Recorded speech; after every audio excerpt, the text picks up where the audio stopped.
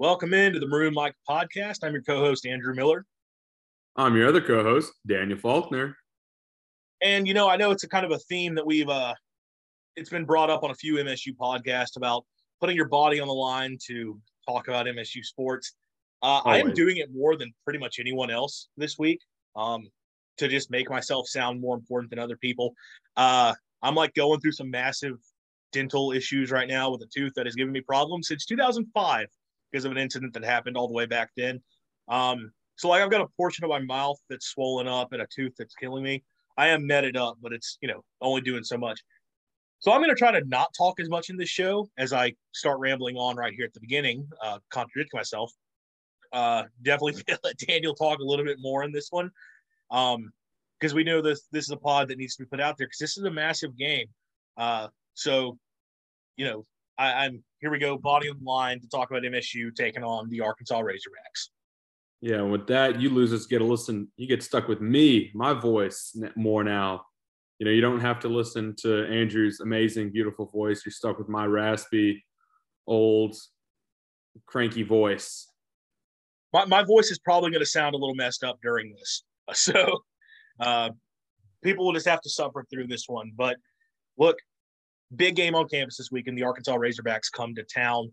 This is a game that has been circled since the preseason. Obviously, this is a matchup that, let's face it, it's big in every sport because of the way that their fan base likes to act about certain things. Obviously, no need to explain the hatred in baseball. It was an old rivalry in basketball that Reggie Perry kind of rekindled because they are convinced that Ben Howland is the only reason paying that Reggie Perry is the only reason that he wasn't a Razorback, even though he's an MSU legacy player. They think we cheated, and that's why he's here. So they hate us in basketball too. Also, our new coach almost beat them in the tournament, which was really funny. And now in football, this was a series that Arkansas long dominated, and then MSU was really able to flip the switch. Now Sam Pittman, though, is 2-0 against the Bulldogs. 2-0 against Mike Leach. And this is a game that's obviously huge for MSU's season. You get this in Starkville. It's a toss-up type game on the schedule. Arkansas may be reeling a bit. We're going to get into that because of some of the potential injury issues they have. But this is one, if you're state, you really want to be able to get. Well, it's just like you said. It's time for Leach to show that Arkansas is not his weakness. There always was a team every school we went to that he had a tough time beating. And so far it looks like that might be Arkansas. You would definitely hope it's not Ole Miss. But, looking at it, you go back 2 years ago and look at the game against Arkansas. They were on a very, very, very long SEC losing streak. And we were on a very big high after beating the reigning national champions LSU in their own house to get upset by Arkansas. It was very disappointing, to say the least, being in the stands of that game in a very small crowd, obviously because of the virus. And it was just sad. And then it was like, man, does the air raid not work? Well, then obviously it developed. And last year, Arkansas fans will tell you that the rush 3 drop 8 just absolutely dominated that game. No, it did not. A lot of just scrappy play on offense, first of all. It wasn't perfect. And then also 3 missed field goals led to an Arkansas win. So, yeah, not the best performance for Mississippi State. Now you're in year 3. And you've got the best Mississippi State team so far under Mike Leach. Without a doubt, the play is clicking on all cylinders, it seems, on all 3 aspects of the field. I know you and Lounge took care of talking about the A&M game earlier in the week. I mean, you hit everything with it. Like, just everything is rolling right now. Everything. Now you hit Arkansas, who is on a 2-game losing streak to Texas A&M and Alabama. At A&M game, that game was crazy. And, you're looking at it, A&M did not look like they were going to win that ball game. They looked like they were on their way to have a really, really bad start to the season. And that game really saved A&M season, which started to crumble Arkansas season, right? For both those teams, that was a crucial game that A&M was able to slip away with. A week ago, you go at home against Alabama, packed house, huge crowd, and you have that huge swing there in the second half where you get a lot of points. I wasn't watching the game. I was at State's game, so I don't know exactly what happened. But you had a lot of points going your way, and it looked like you were within 3 points of Alabama in the second half. Alabama comes in with their backup quarterback after Bryce Young's hurt, and what do you know? They have another stud quarterback because they just don't run out of those. And Alabama wins the game by 23. Now you're coming here as an underdog to Mississippi State. 3 weeks ago, Mississippi State was not the underdog. They would not have been the underdog in this game. Arkansas was a top 10 team. Mississippi State was coming off, loss to LSU. Looked like, okay, the Hogs were probably going to come in here and probably take care of business. Well, now, oh, how the turntables, my friends. The Dogs are favored. And when you look at their schedule, what they've played so far, this is the first true road game. They had 3 straight home games against Cincinnati, South Carolina, and Missouri State. By the way, that Missouri State game, they were kind of slacking all game. They were in trouble. They were in trouble for a moment there. Yeah, it was not good. I thought Missouri State would find a way to win it, but what do you know? The Hogs came on Bobby top. Petrino. Oh, good old Bobby. But then you go at the neutral site for A&M. Then you go back home for Alabama. So now this is away game number 1. Mississippi State's got a job here to pack Davis-Wade Stadium. And from what I know right now, not all the tickets are sold in the upper deck. Hope a lot of people are using 11 a.m. kickoff as an excuse. I don't care what time the game is. Someone's got to be that 11 a.m. kickoff. Wake up early, cook some eggs, go to the gym before you go to the game. Like, you got plenty of time. As someone who wakes up on the regular at 5 o'clock every day, this is 11 a.m. is nothing. Now, I'm one to talk because that's what I do for work. Lounge would also say the same thing, just for the record, y'all. But it doesn't matter what time it is. You got to get to that game. You got to get in the crowd. 40,000 cowbell sounds significantly less loud than 60,000 cowbells. There is a huge difference. If you don't think there's a difference, take a look at 2017 LSU and Alabama. Those games were louder than and 2014 Auburn. Those 3 games were probably louder than any game anyone has ever heard in Davis-Wade Stadium. I can just about guarantee it. So need a big crowd there. But people get to make their own choices. We'll do what we can, right? Those of us who will be at the game. And hopefully it's a big maroon crowd. It's the true maroon game. Everyone's going to wear maroon, hopefully. Who knows? But you got a big opponent, right? Arkansas is there. For a lot of guys in that locker room, they have a lot of motivation to go in and just win this dadgum ball game. But with that being said now, let's go take a look at Arkansas, right? I think the number one question we got to ask is quarterback KJ Jefferson. Is he going to play? He had gotten hurt with against Alabama with a head injury. And, throughout the week, everyone's been monitoring this situation. I believe today Pittman said Jefferson was at practice. I didn't know if he said if he played. He said he was at practice. We don't know what that means. It just means he was there. He was standing. Was he dressed? I don't know. Who knows? He's still going through that concussion protocol. And I'd like to believe that here in college we have better concussion protocol than the NFL does with all the mess that is going on with that right now. I'm thinking about just what last week we recorded, and then we had Thursday Night Football and Tua. That happened, right? You'd hope that people are learning from it, and for KJ's sake too. And this is what I'll say here: is beyond rivalry side. We do hope the best for KJ Jefferson. Whether or not he plays, I hope he plays because he's at 100% health. I don't say this because I want to beat them like that. No, I want the kid to be healthy, right? Don't want anyone to be hurt. And we don't want to mock anyone because of that injury. He is a stellar player, phenomenal quarterback, and a really good kid. But yeah, we don't know if we're going to see him on the field on Saturday. Will he? Maybe. Who knows? But he's definitely going to be on the sideline. And that actually will be, I think that will be a difference. And Andrew, you could probably say something on this too. Like him being on the sideline is just going to be a difference maker for those players who are on the field, whether or not he's playing or not, right? They're going to play different because that's their quarterback number one out on the field. For sure. I mean, look, Mississippi kid. I know it's been talked about a lot that if Dan Mullen was still in Starkville, there's no way that guy gets out of Mississippi. I mean, he would have fit perfectly within that system. So you hate it for him. Sam Pittman was talking about that he's experienced quote unquote mild symptoms. Wouldn't come out and say he had a concussion, which I understand. Coaches are. I mean, we can't say anything about a coach not being straightforward, considering Mike Leach, literally a guy who just had surgery. Oh, I think he's fine, and he's healthy as a horse. So we don't really know if we're going to see him for sure. Definitely him being on there on the sideline, but I mean, it's a leader for the team, if nothing else, and a guy for the backup to be in the ear of those backup quarterbacks if they do play.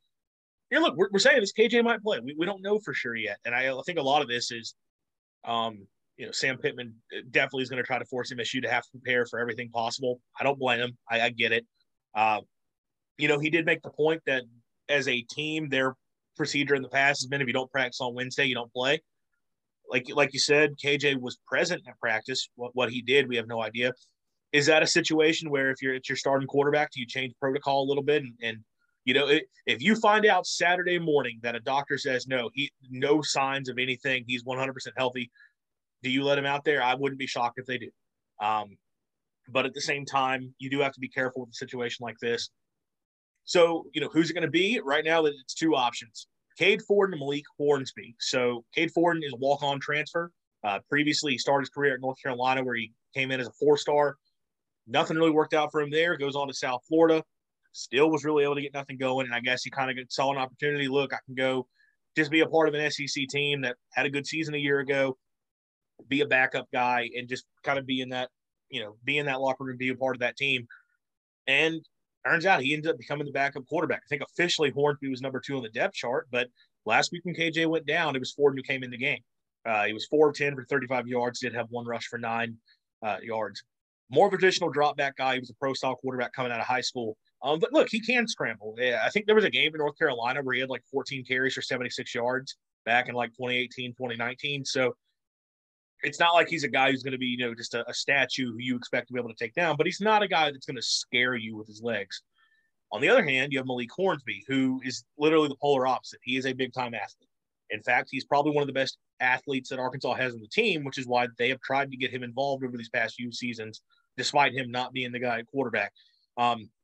He was a 4-star dual threat coming out of high school, one of their top signees from the 2020 class. They've got him involved as a Wildcat quarterback. This year they played him some at receiver. Didn't really work out. Sounds like he's going to be exclusively a quarterback going forward. There are some questions with him about, his attitude towards the team. Right before the season start, it sounded like he was about to transfer out. And apparently, they were able to get him back on board to stick with the team. Clearly was not happy to see Forden be the guy last week. He saw that as his opportunity, and they turned to the new transfer. How does he feel towards the team? What's the whole situation there? We really don't know. Now, Sam Pittman did say both these guys will play. But again, I wonder how much of that is him just trying to say, MSU, you have to prepare for every quarterback I have on the roster. I will say, though, if KJ's out, it makes sense to play both these guys because I know as a coach, you want to win every game you have an opportunity to. And this is a big game for MSU. For Arkansas. They've lost 2 straight. They have a road trip to BYU coming up that's not going to be easy. You could be talking. You don't want to be talking about a situation where you're in danger of losing 4 games in a row. But at the same time, this is an opportunity. First, SEC road game against a good defense. You got 2 backups. You want to see what they have.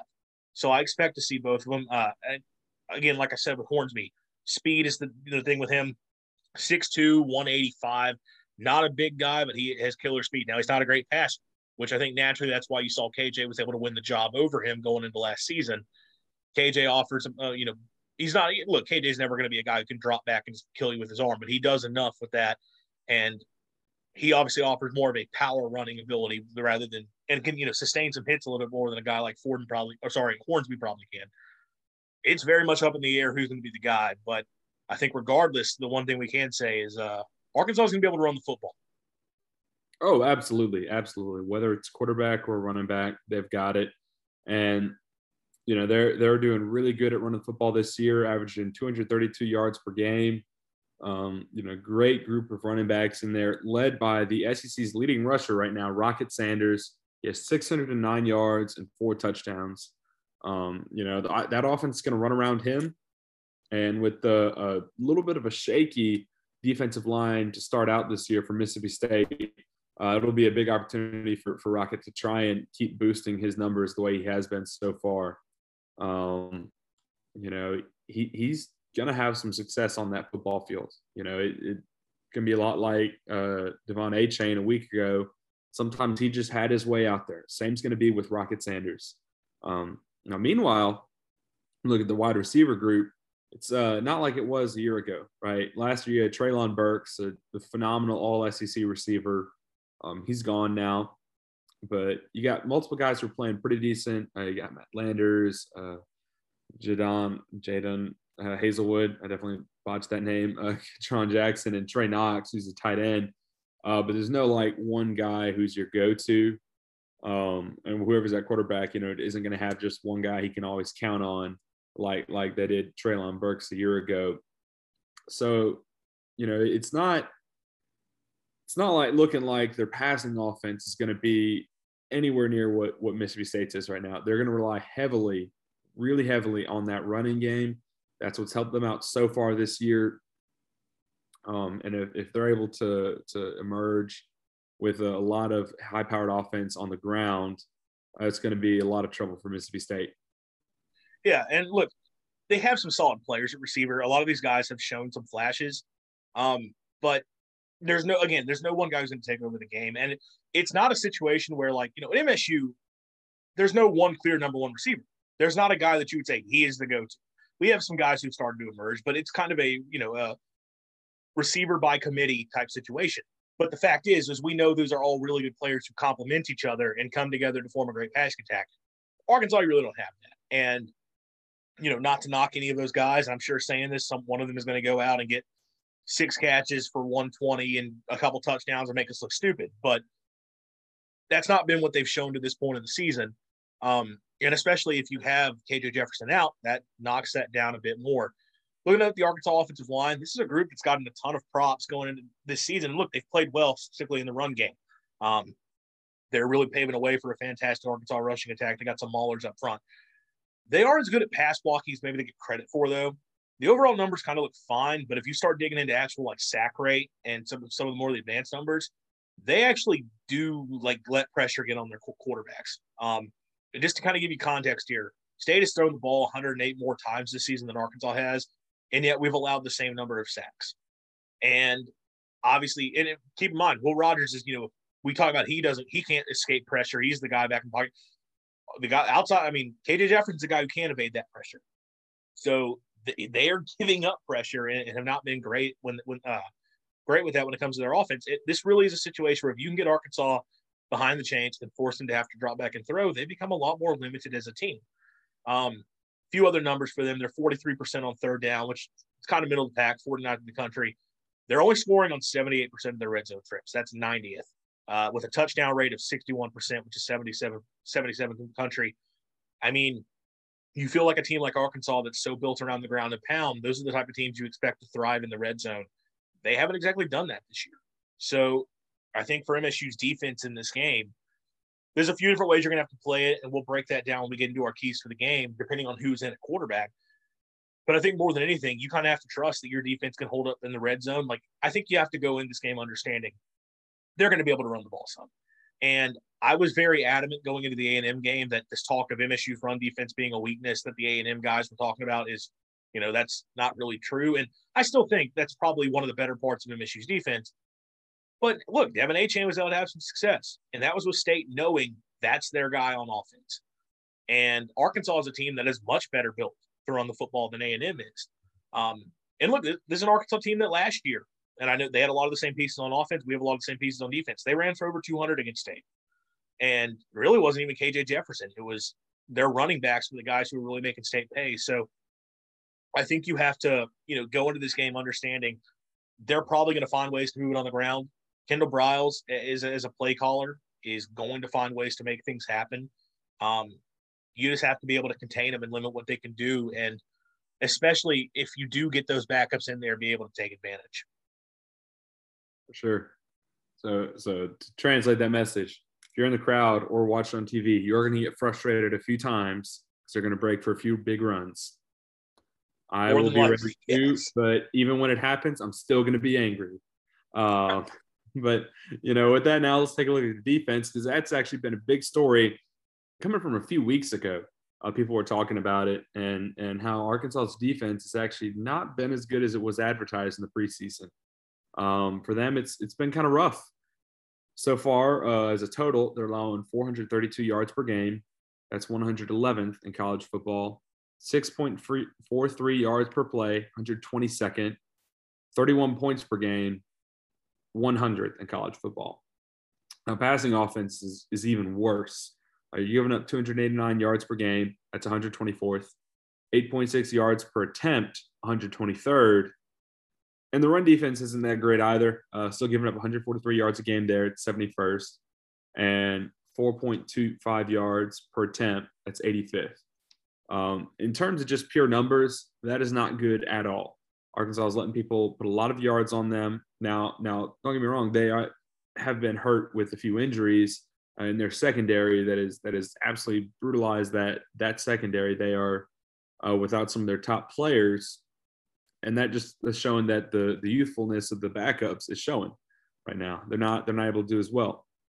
Then when you get into the third down category, they're allowing 44% of third down conversions. That's 108th. 85% in red zone scoring. That's 80th. And 60% red zone touchdowns allowed. 63rd. So everything's in the bottom half of percentages for Arkansas. A lot of high numbers, not great. Yeah. The category you want to be low is very high. And one last other stat is 83rd in defensive points per drive allowed at 2.51. That's 83rd in the country. Mississippi State, on the other hand, is at 25th in that category with 1.67 points per drive allowed. There's not a whole lot going good in terms of pure yardage allowed. However, there is one area of their defense that they are pretty good at. And if you just look at a few SEC leaders in this category, you'll see they're doing really good. It's the pass rush. They're second in the nation with 21 sacks on the season. Sack rates, they definitely back those numbers up. They're always getting after the quarterback, and that disruption is really like helping with the low completion percentage for opposing quarterbacks. But they're not able to get their hands on the ball. They're able to get the sacks, but they're just forcing incompletions more than interceptions. Just 3 of those interceptions and 15 pass breakups. However, they have forced 9 fumbles, but they've just recovered 3 of those. So, you got yourself a little hyped up with the fumble number, and then you read they've only recovered 3 of them. Really only forcing 6 turnovers on the year. Not so great for them so far, is it? Yeah, no, it's been a struggle. And I was curious about that because, 9 forced fumbles out. I think I could be wrong here because I was not about to go through their entire play-by-play for the season. I think college football stats, which is where, I put all these numbers together on here. And what I used for that, they have forced fumbles, but they also have opponent fumbles. And I think opponent fumble numbers were up higher. So I think what that is saying is these are actual fumbles forced by the Arkansas defense. They haven't been able to recover. Now, some of that is luck. If you're forcing fumbles, that's being good and disruptive on defense, and State has had trouble fumbling the ball this year. We saw it last week with Caleb Ducking having a fumble that could have been really big in that game. State's going to have to protect the football for sure, but this is not an Arkansas defense that has had many opportunities. You talked about the pass rush. The star of this defense, transfer linebacker Drew Sanders, came over from Alabama. That's a guy that when he came in, everybody was like, yeah, he is going to be a stud, and he is showing it. He leads the country. 6.5 sacks on the season. He also has 43 tackles, 7.5 tackle for loss. And that's a great linebacker duo, along with a guy that, if you're a State fan, we know him. If you're an SEC fan, you know him because he's been around for the past 32 years. Bumper Pool, he's leading that team with 46 tackles. They got a good group there at linebacker. They can get pressure on quarterbacks. They're going to wrap up and make tackles. The problem is just the rest of the defense has been a massive problem for them. You mentioned it earlier. They've been plagued with some injuries, especially in the secondary. Star safety Jalen Catalon, who I believe missed most of last season, he was out again after like 1 week. Cornerback Ladarius Bishop, who's expected to be one of their starters, he's out for the year. Their nickelback Miles Slusher, he's missed some time this year, and it sounded like he's going to be out again this week. That's not official, but it doesn't seem like he's going to be playing. They do have a good player in Dwight McGlothern, who was a transfer out of LSU. All 3 of Arkansas's interceptions come from him, and according to Pro Football Focus, he's allowed just 5 catches all season with a 0.0 passer rating. So they have one dude in the secondary who has been a really good player for them. It's just everywhere else is the problem. So if you're State, obviously, I mean, you're going to throw away from him, but you got to feel like you have opportunities elsewhere. This game's going to come down to how State can handle the pass rush, which it's interesting to see how Barry Odom is going to play in this game. He is kind of that poster child for playing rush 3 drop 8 against Mike Leach. Obviously, some of that's because that's what his defenses tend to play in general. They play it against most teams they go up against. But we all remember, every Arkansas fan and their mother thinks that they invented rush 3 drop 8 because of what happened after 2020 or happened in the 2020 game. And they still think that's how you stop the air raid. And look, even though we've talked about it many times on this show, that is not some secret formula. It's not as simple as that. And State has proven that to be the case. Arkansas traditionally has been a team that plays that coverage better because they are better at coming up and making tackles. Their guys are better at passing off coverages and passing off receivers because they're so used to playing it, which is why they were able to shut down State in 2020. And then last year, look, State put up big numbers when it was all said and done, and you lost because of special teams. But also, State was struggling for the first quarter and a half in that game. They were able to slow down State enough to ultimately be able to pull out the win. You would think he's going to play that same defense in this game. That'll be the game plan. But that said, his team hasn't done as much of it this year. And given their struggles in the secondary, combined with the fact that their pass rush is really good, and State has shown, you look at that LSU game, that if you get pressure on Rogers, that they can be in trouble. Do you think he's going to crank this up Saturday? Do you think he's going to send a lot more pressure? It's a huge question. And, just like you said, with that rush 3 drop 8, like you said, every Arkansas fan talks about it. It only works if you're able to get to the quarterback. And all you have to do is look through Texas A&M's Twitter replies to all their stuff from a week ago. And all the replies were, why did we only put rush 3 guys all game? Whereas, probably a week ago, they were saying, oh, we got to beat them by doing rush 3 drop 8.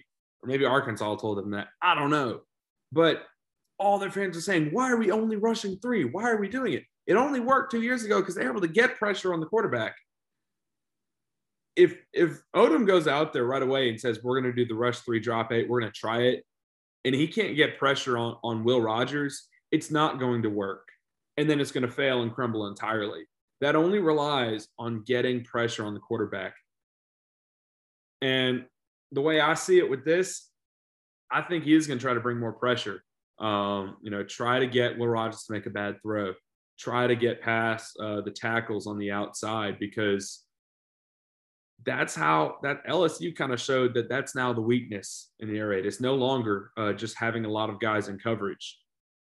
A good quarterback in the air raid is able to pick apart a coverage defense. He's able to spot the weaknesses in the defense. Now, if you just come at and attack the quarterback, he doesn't have time to think about his progressions, to go through everything, which he's very good at making his progressions now. I've seen it in person and on TV now. He's very good, takes his time, makes sure he knows he's throwing to, and he's very accurate with it now, way more than he was 2 years ago. It's very good to see, I think, as a fan, just to see how much that kid has grown as a passer, but also as a leader on the field with that in that aspect. And now Arkansas needs to realize that you can't just drop 8. I think if Barry Odom is smart with it, he probably will try to bring more pressure. Now, don't tell him I said this, because, tell him I said, yeah, just do the rush 3 drop 8. It'll work this year. Sure. Well, I will say, I don't think you necessarily meant it this way. Like you said, it's the weakness for the air raid is, the blitz. I think it's the weakness for this team, just because we know the issues with some of the offensive linemen. Now, look, they played well last week, but also A&M didn't send a lot of pressure. And I don't remember for sure, because I don't remember play-by-play. I remember I think it was a former A&M quarterback, like Jake Hubenek or whatever, was on Twitter talking about why were we not blitzing more? The few times we blitzed, we gave Rodgers problems. I think they did. I don't remember for sure. Obviously that's a big thing. This team with a reshuffled offensive line, they have to be able to hold up when they get, when the pass rush comes. And I do think you will see more of it, especially with, your best pass rusher is a linebacker. You kind of have to blitz that guy and you're not only going to rush three if you're sending a linebacker unless you're trusting to drop one of your defensive linemen into coverage, which I don't think Arkansas will do. So I definitely think you're going to see them crank up the pressure some and try to get after State. And that's where you have to trust that your guys are going to be able to win their battles on the outside. You have to trust that their secondary is in a weak enough spot that you're going to be able to hit those plays against them. And look, maybe you get them off balance, somebody running the ball a little bit more. Here I am talking about running the ball more because it was working for State last week. And I think State went into that game against A&M kind of knowing, okay, this is a team that has struggled to stop the run, and they're going to almost exclusively drop back into coverage. We will hand it off against them. And State made some adjustments with what they did schematically that helped the run game be more effective. I feel like you got to do the same. Arkansas's run defense isn't as bad as A&M's, but frankly, some of that is because teams have been able to throw all over Arkansas, so they're not running it as much.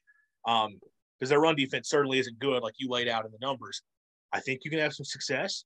They're probably going to drop back into coverage a good bit and only show a three-man front. Hand it off some more. If it continues to work, then by all means, because then you can get those opportunities set up one-on-one on the outside where they're not going to be able to drop back into coverage, and you trust your receivers to win even if they bring more pressure. So that's going to be a big thing for this game. It's certainly an interesting matchup. I think State's going to be able to have their way in a lot of the situations, though. Now it's time for our keys to the game. So, Daniel, I'll let you start us off with what do you see as the first big thing in this matchup? The first and foremost, no matter who's at quarterback, you have to contain the ground game. They're going to have some success with it no matter what. That's what their offense is built to do. If you somehow find a way to stop the run entirely for Arkansas, Mississippi State isn't just winning this ball game. They're winning by a lot more than they did against Texas A&M. However, they are going to have some success with it. That's just what they do. And Mississippi State is showing a little bit of vulnerability in the run game than we had thought, the preseason. But you just can't let yourself get gashed. I mean, trust your defensive backs to handle business on the outside, commit people to the run more, and make your tackles. I mean, come on. Do not let them just get a lot of broken tackles. Get them down. If you get them in the backfield, they better be going down behind the line of scrimmage. And if you can at all, get them in a third and long. That's where they've struggled a lot. Put them in a long third down situation. They will have to throw the ball, or they'll just go with the draw play that'll get 5 yards, and they got to punt it. Yeah, no. Obviously, I mean, look, it's easier said than done. That's what Arkansas, again, like you said, they're built to do it. But this is a team that is going to try to commit to running the football. They have to, regardless of who they have at quarterback. They're going to do it even if KJ is healthy. You can't let them just be able to run at will. Speaking of quarterbacks, I think you got a little bit of a different game plan depending on who each of the guys are. So, look, if it's KJ Jefferson, I think you just have to understand, look, their offense is going to have some success, and you really just have to try to contain them and make some stops in the red zone. They haven't been great at converting when they get down in red zone opportunities. It's the same idea. Look, if you get him behind the chains in the third and long and try to force him to be a drop back passer, he's not as good at it, especially when he doesn't have a Traylon Burks that he's able to just throw the football up to. That right there is one of the biggest reasons I wasn't as high in Arkansas as a lot of people is I like KJ Jefferson. I think he's a solid passer, but when he doesn't have a guy like Burks to just be wide open and bail him out, if you get them in situations where they can't run it, they're going to struggle as an offense. So just, again, make the stops in the red zone, try to get him some third and longs, and get him to the ground. You were just talking about with, the running backs and making tackles. If you get a chance to sack KJ Jefferson, don't miss. Get him down. If it's going to be Cade Ford, I think I know I said he can run around some, but I think when they run the ball, you just have to key in on the running back every single play. Just to, if you're going to say that he ends of the day getting 50 rush yards because he was pulling it on read option, well, so be it. At least he's not a threat like some of the other guys are going to be to go for 150 on the ground. Key in on whoever ends at running back. And in those passing situations, I'm dialing up pressure. Their offensive line hasn't been great. And you saw what we did to Max Johnson last week, really saying we're going to send this A-gap blitz over and over and over because we know their line can't stop it. Arkansas's line has been susceptible to pass rush when teams actually try to go to that against them. And I think you can make them crumble in a road environment. And then last, with Malik Hornsby, you just really have to go all in on the ground game. I'm saying it's triple option rules. You got one guy who's on the dive back, one guy on the quarterback, and then somebody who's committed to whoever I guess you would consider the pitch man, whether if they go two back, it's that guy. If it's a receiver who they could throw it out to on an RPO, it's that guy. You are going all in on saying, we do not believe you have any chance to be able to beat you with your arm. We are going to put 8 men in the box, force you to run against it, and then trust that Emmanuel Forbes and DCAM are going to have it locked down on the outside. So I feel like, whoever the quarterback is a little bit of a different, change. But, I mean, regardless, the key there, and it goes back to the first point, is stopping the ground game. For sure. And here's one that's a recurring theme that we've had this year. Offensive line has to protect Will Rogers. This is one of those games. This is very concerning. If Arkansas is able to get a lot of sacks, they're going to be able to change the direction of this game. If you can avoid them, they really don't have a shot at stopping the offense. There'll be opportunities to go downfield. We may need to hit them with a few screens, quick game early, get it rolling, get it started, even use the run game just to keep their hands off of Will early, right? And show to them that you're not going to be able to touch this guy who's throwing the ball, and we're going to prove it to you. We're going to move the ball downfield. We're going to run it. We're going to throw it, these quick screens. And then after a while, we're going to throw it over the top. For sure. You don't want them in a situation where they feel they can just pin their ears back and they know that they're going to be successful. That's what LSU was able to do. They've got a player in Sanders who can make you pay if you let him do that. So certainly going to have to, do some stuff early on in that game to, not let them just commit to that. And another thing that's definitely been a recurring theme, I don't make the dumb mistake. I say it every single week, but State has gotten away with it in 3 games this season. You had some sloppiness against Memphis, and I know a lot of that was the kickoff, like the delay and all that stuff, but you got away with it. You had a lot of sloppiness against Arizona, but it didn't matter because Arizona was even more sloppy. Against Texas A&M, you had a good bit of sloppiness in that game. It was a slow start. You had some turnovers, but it really didn't matter because A&M made more mistakes than you did. LSU made some mistakes, but you made some crucial ones, and it cost you the game. It came back to bite you. This is an Arkansas team that is real. They are coming off 2 straight emotionally draining losses, both in terms of the heartbreak of what happened against A&M when they should have won, and an Alabama game where they felt like they had a chance before Bama just ripped their hearts out there in the fourth quarter, and they lost their quarterback. They have been battered. They have multiple players in the secondary who are out. They are dealing with injuries all over the field. This is the type of team that you have an opportunity to really put away early in this game, kind of like you did against A&M. Where you just assert your dominance and say, no, we're better than you. We smell blood in the water, and we are going to take advantage of it. This is their first true road game. They haven't been in a tough environment, and we talked about it at the beginning of the show that hopefully we can get a big crowd where people are making it hell for these, Arkansas players to deal with. You got a chance to put it on them, and if you make mistakes, that's exactly how you fail to do that because those are the type of mistakes that can let them get right back into the game. Absolutely. The crowd's going to be important. And our friend of the program, Stefan Krasnak from the Clarion Ledger, he made a good point. In the NFL, most of your games are starting at noon. Look, early kickoff, doesn't matter. NFL fans deal with it all the time. They get huge crowds there. Let's do it here. Come on. We got a huge opportunity. Let's win this. Let's help this team win this game. I mean, you saw what the crowd's capable of. Right before the blocked field goal, and that was with only 50,000 people. Let's get 60 in there. Let's do it. For sure. All right, so those were our keys to the game, and now we're going to bring back a segment that we started against A&M. Obviously, we did it because this is Colton's game, and he was on the show, but we'll keep it going because it is a nice little thing to talk about in a way to break down the game a little bit more. Just 2 this week. This is Colton's pick a number game. First off, how many sacks can State allow and they still win this football game? Oh, I'm still thinking about this one. And I don't know if this number is going to be too high or too low, but I'm going to say I think they might be able to win even if they give up 5 sacks. Wow. I'm bold. I know. I trust us. I trust our defense, really. But Clearly, I think if you're saying 5 sacks because of how much that can put State behind the chains, I mean, look, State's defense has a big opportunity here. That's tough. I'm going to go a little bit more conservative.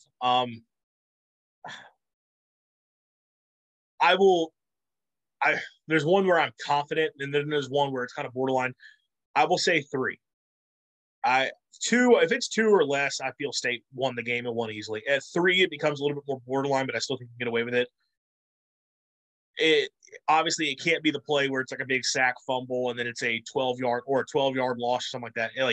But if it's just they get Rodgers to the ground 3 times, but other than that, State's able to have success elsewhere, I think you're okay.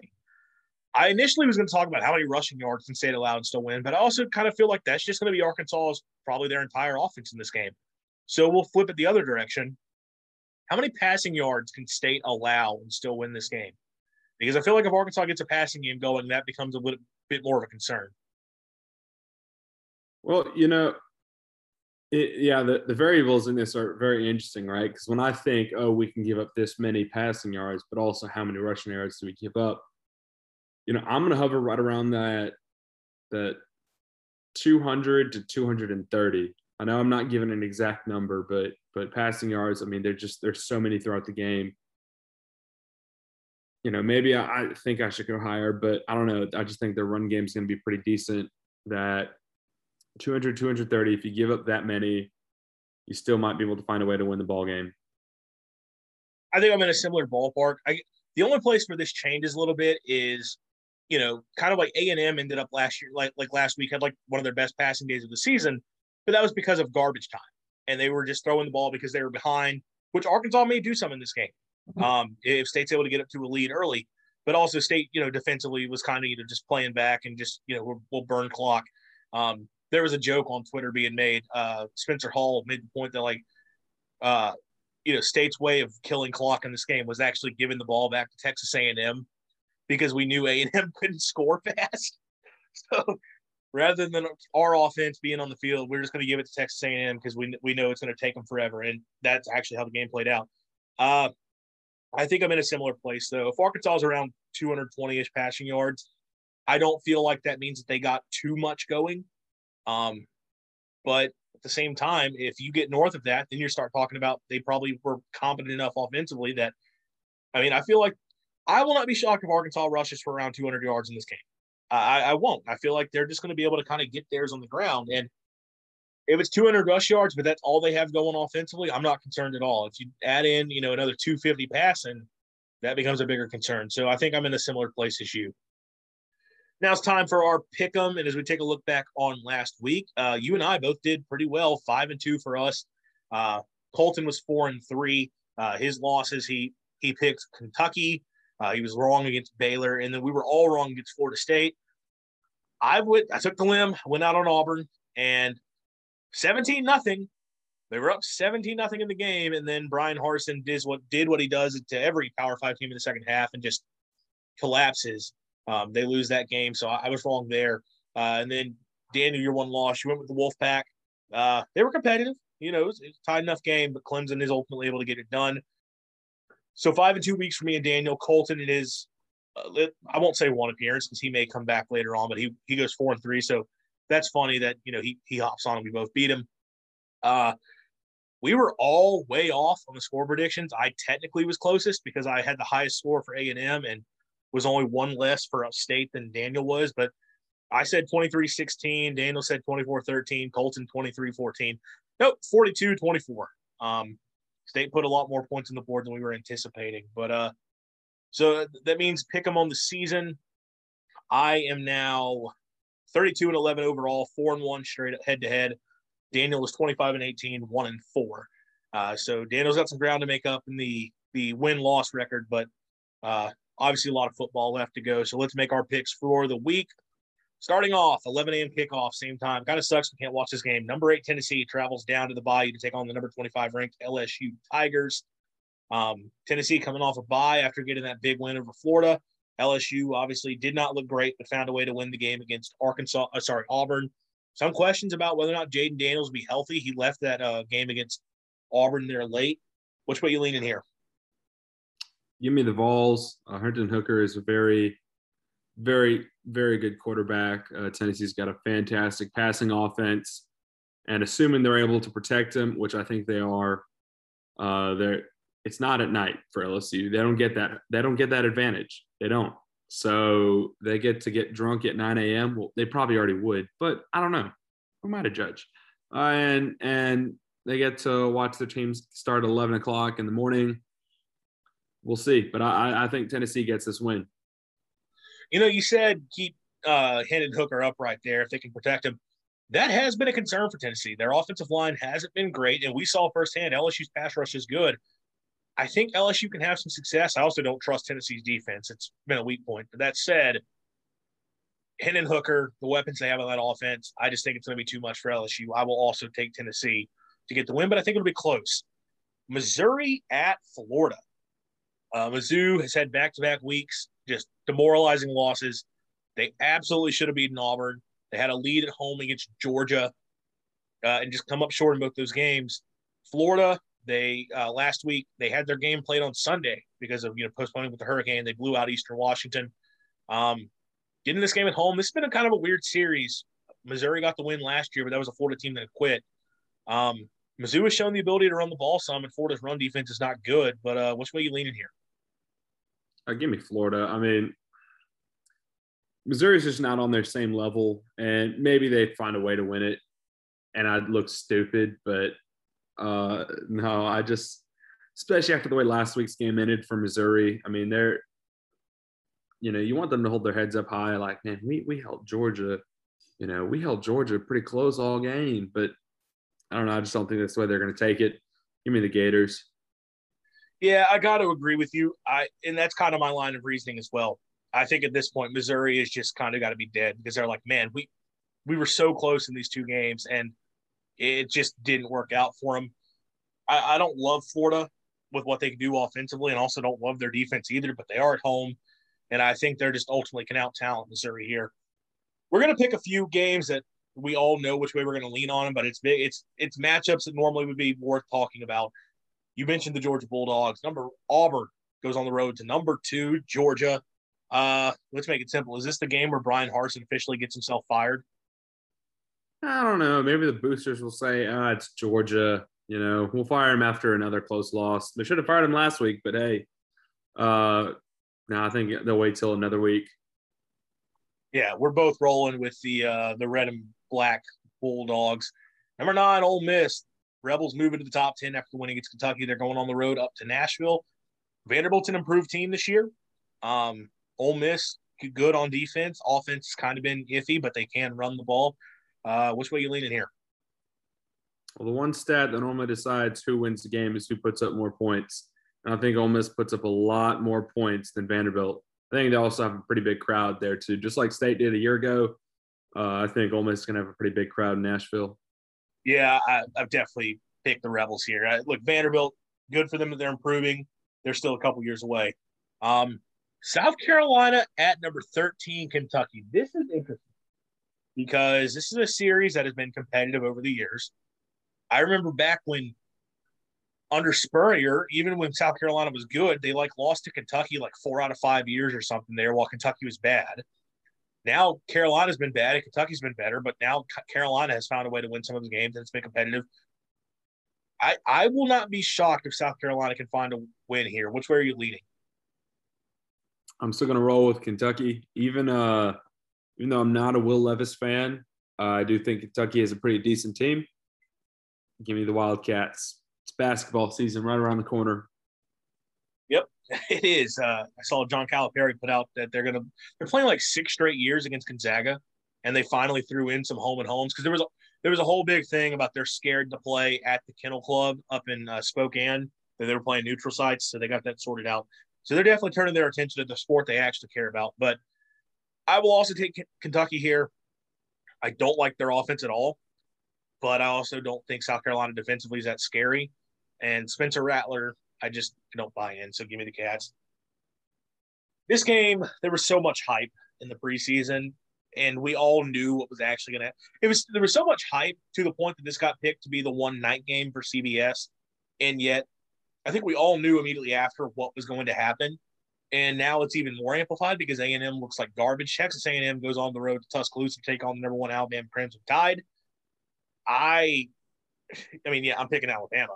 I mean, you going to differ? All right, Andrew. So look, a year ago, you remember, I know Texas A&M went into this game 3-2 and they just came off a loss against Mississippi State. Now, that was a different A&M team, mind you. I think this A&M team is not as good, and you're playing at Alabama, and Nick Saban is fired up. I don't care who Alabama's. I mean, well, they are playing A&M. I don't care if A&M fields an NFL team or a field of NFL rookies, not an NFL team of like young NFL talent. Alabama's still winning this game. They got the home field advantage, and just the fact that Saban's fired up as he is about it because of all the beef that went on. Yeah, Alabama's winning this game, and it sucks that it's used to waste our night game for CBS when we could have had it next week with Alabama and Tennessee. Yeah, that actually would have been really cool. It's at Tennessee. Like, I'm actually excited about that game. Like, I am pretty excited about it. And I know Alabama's going to win, but I think it's going to be close. That game's going to be interesting. That game. This one, Alabama blows out A&M.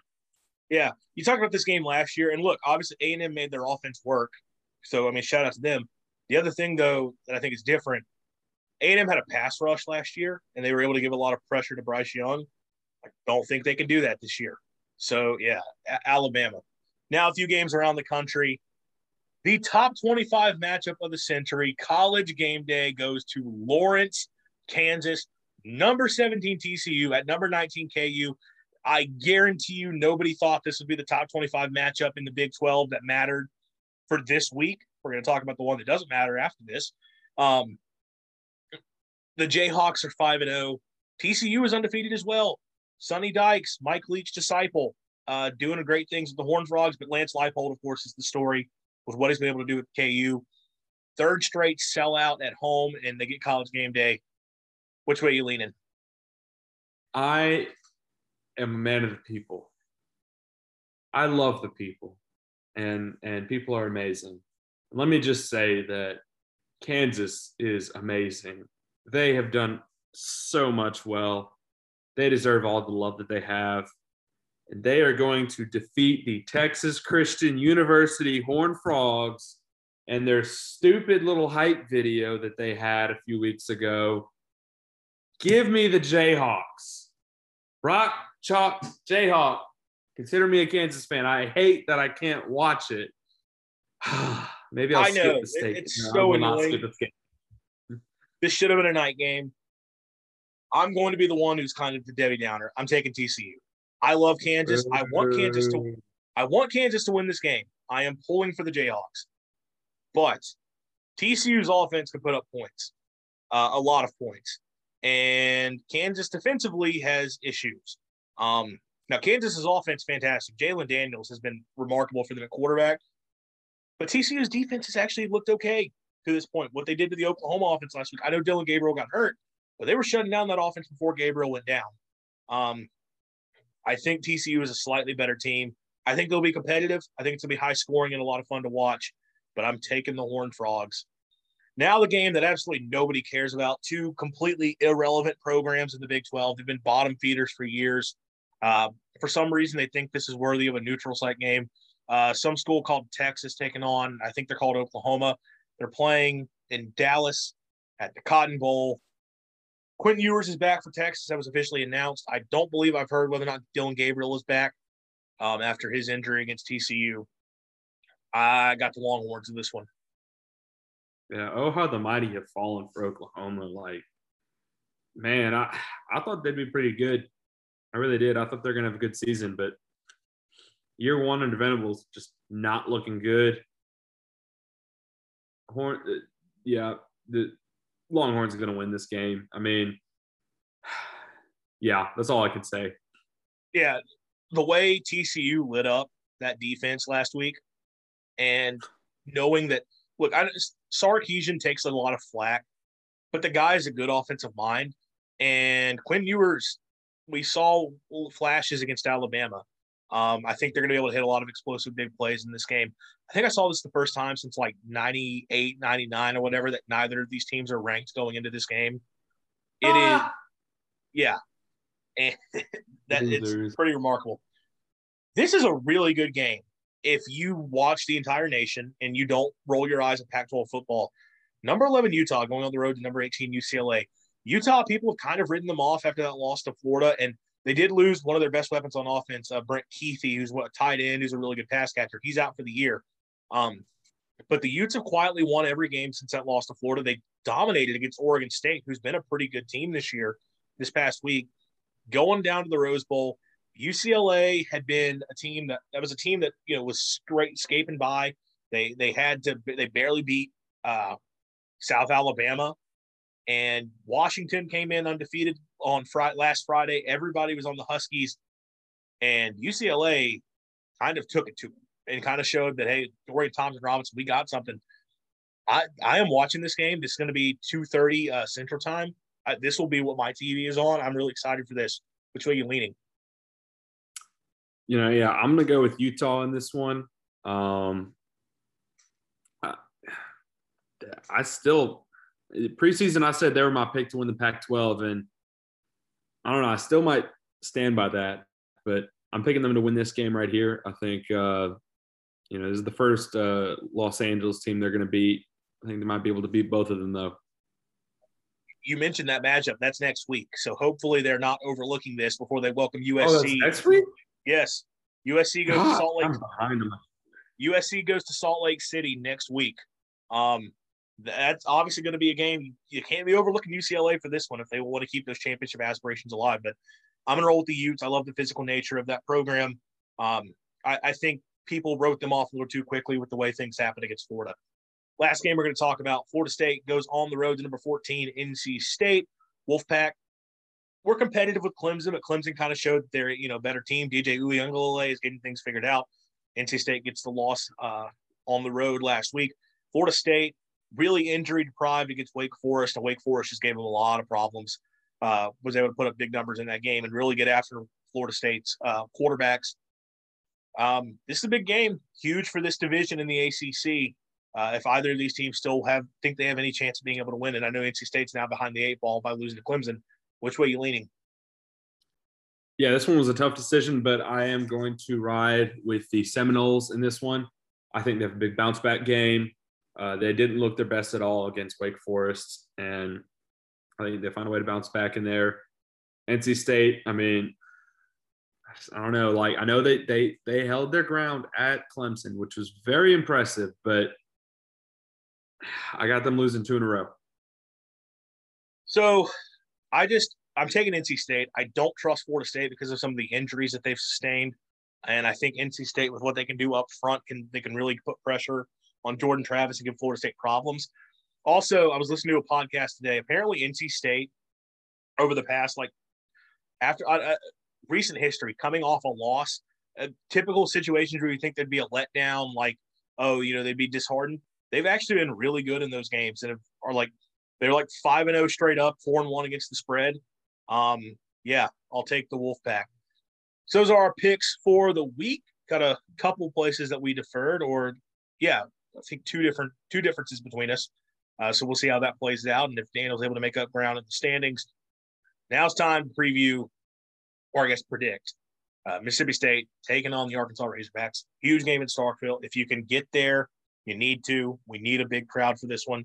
I feel bad talking about it because I'm not coming, but I live 4 hours away. I'm going to put that caveat out there. Look, massive game for the season, and if State really wants to achieve what they want to this year, this feels like one they got to be able to get. This is an Arkansas team that's reeling. So I'll turn it over to you first. How are you leaning? I do wish it would be a blowout win for Mississippi State. I mean, you're 9.5 point favorite. You're expected to win that game, and not just win it by a good bit. Last time we were a really big favorite against a big opponent. I remember the Liberty Bowl, we were 12, 13 point favorite, something like that. Got blown out. So this is a big opportunity for State to redeem themselves to Vegas, to the bettors out there. and I think they do it. I always pick State. I mean, what else is new? And the Dogs winning 31-21. I'm going to go a little bit more high scoring in this one. I mentioned it several times, and I do think, regardless of who they have at the quarterback, I think Arkansas will be able to find the way to move the football some because, look, I trust Kendall Briles to put together a scheme that'll work for them. They have an identity that they buy into at their ground game. But on the flip side, I don't expect them to be able to stop State.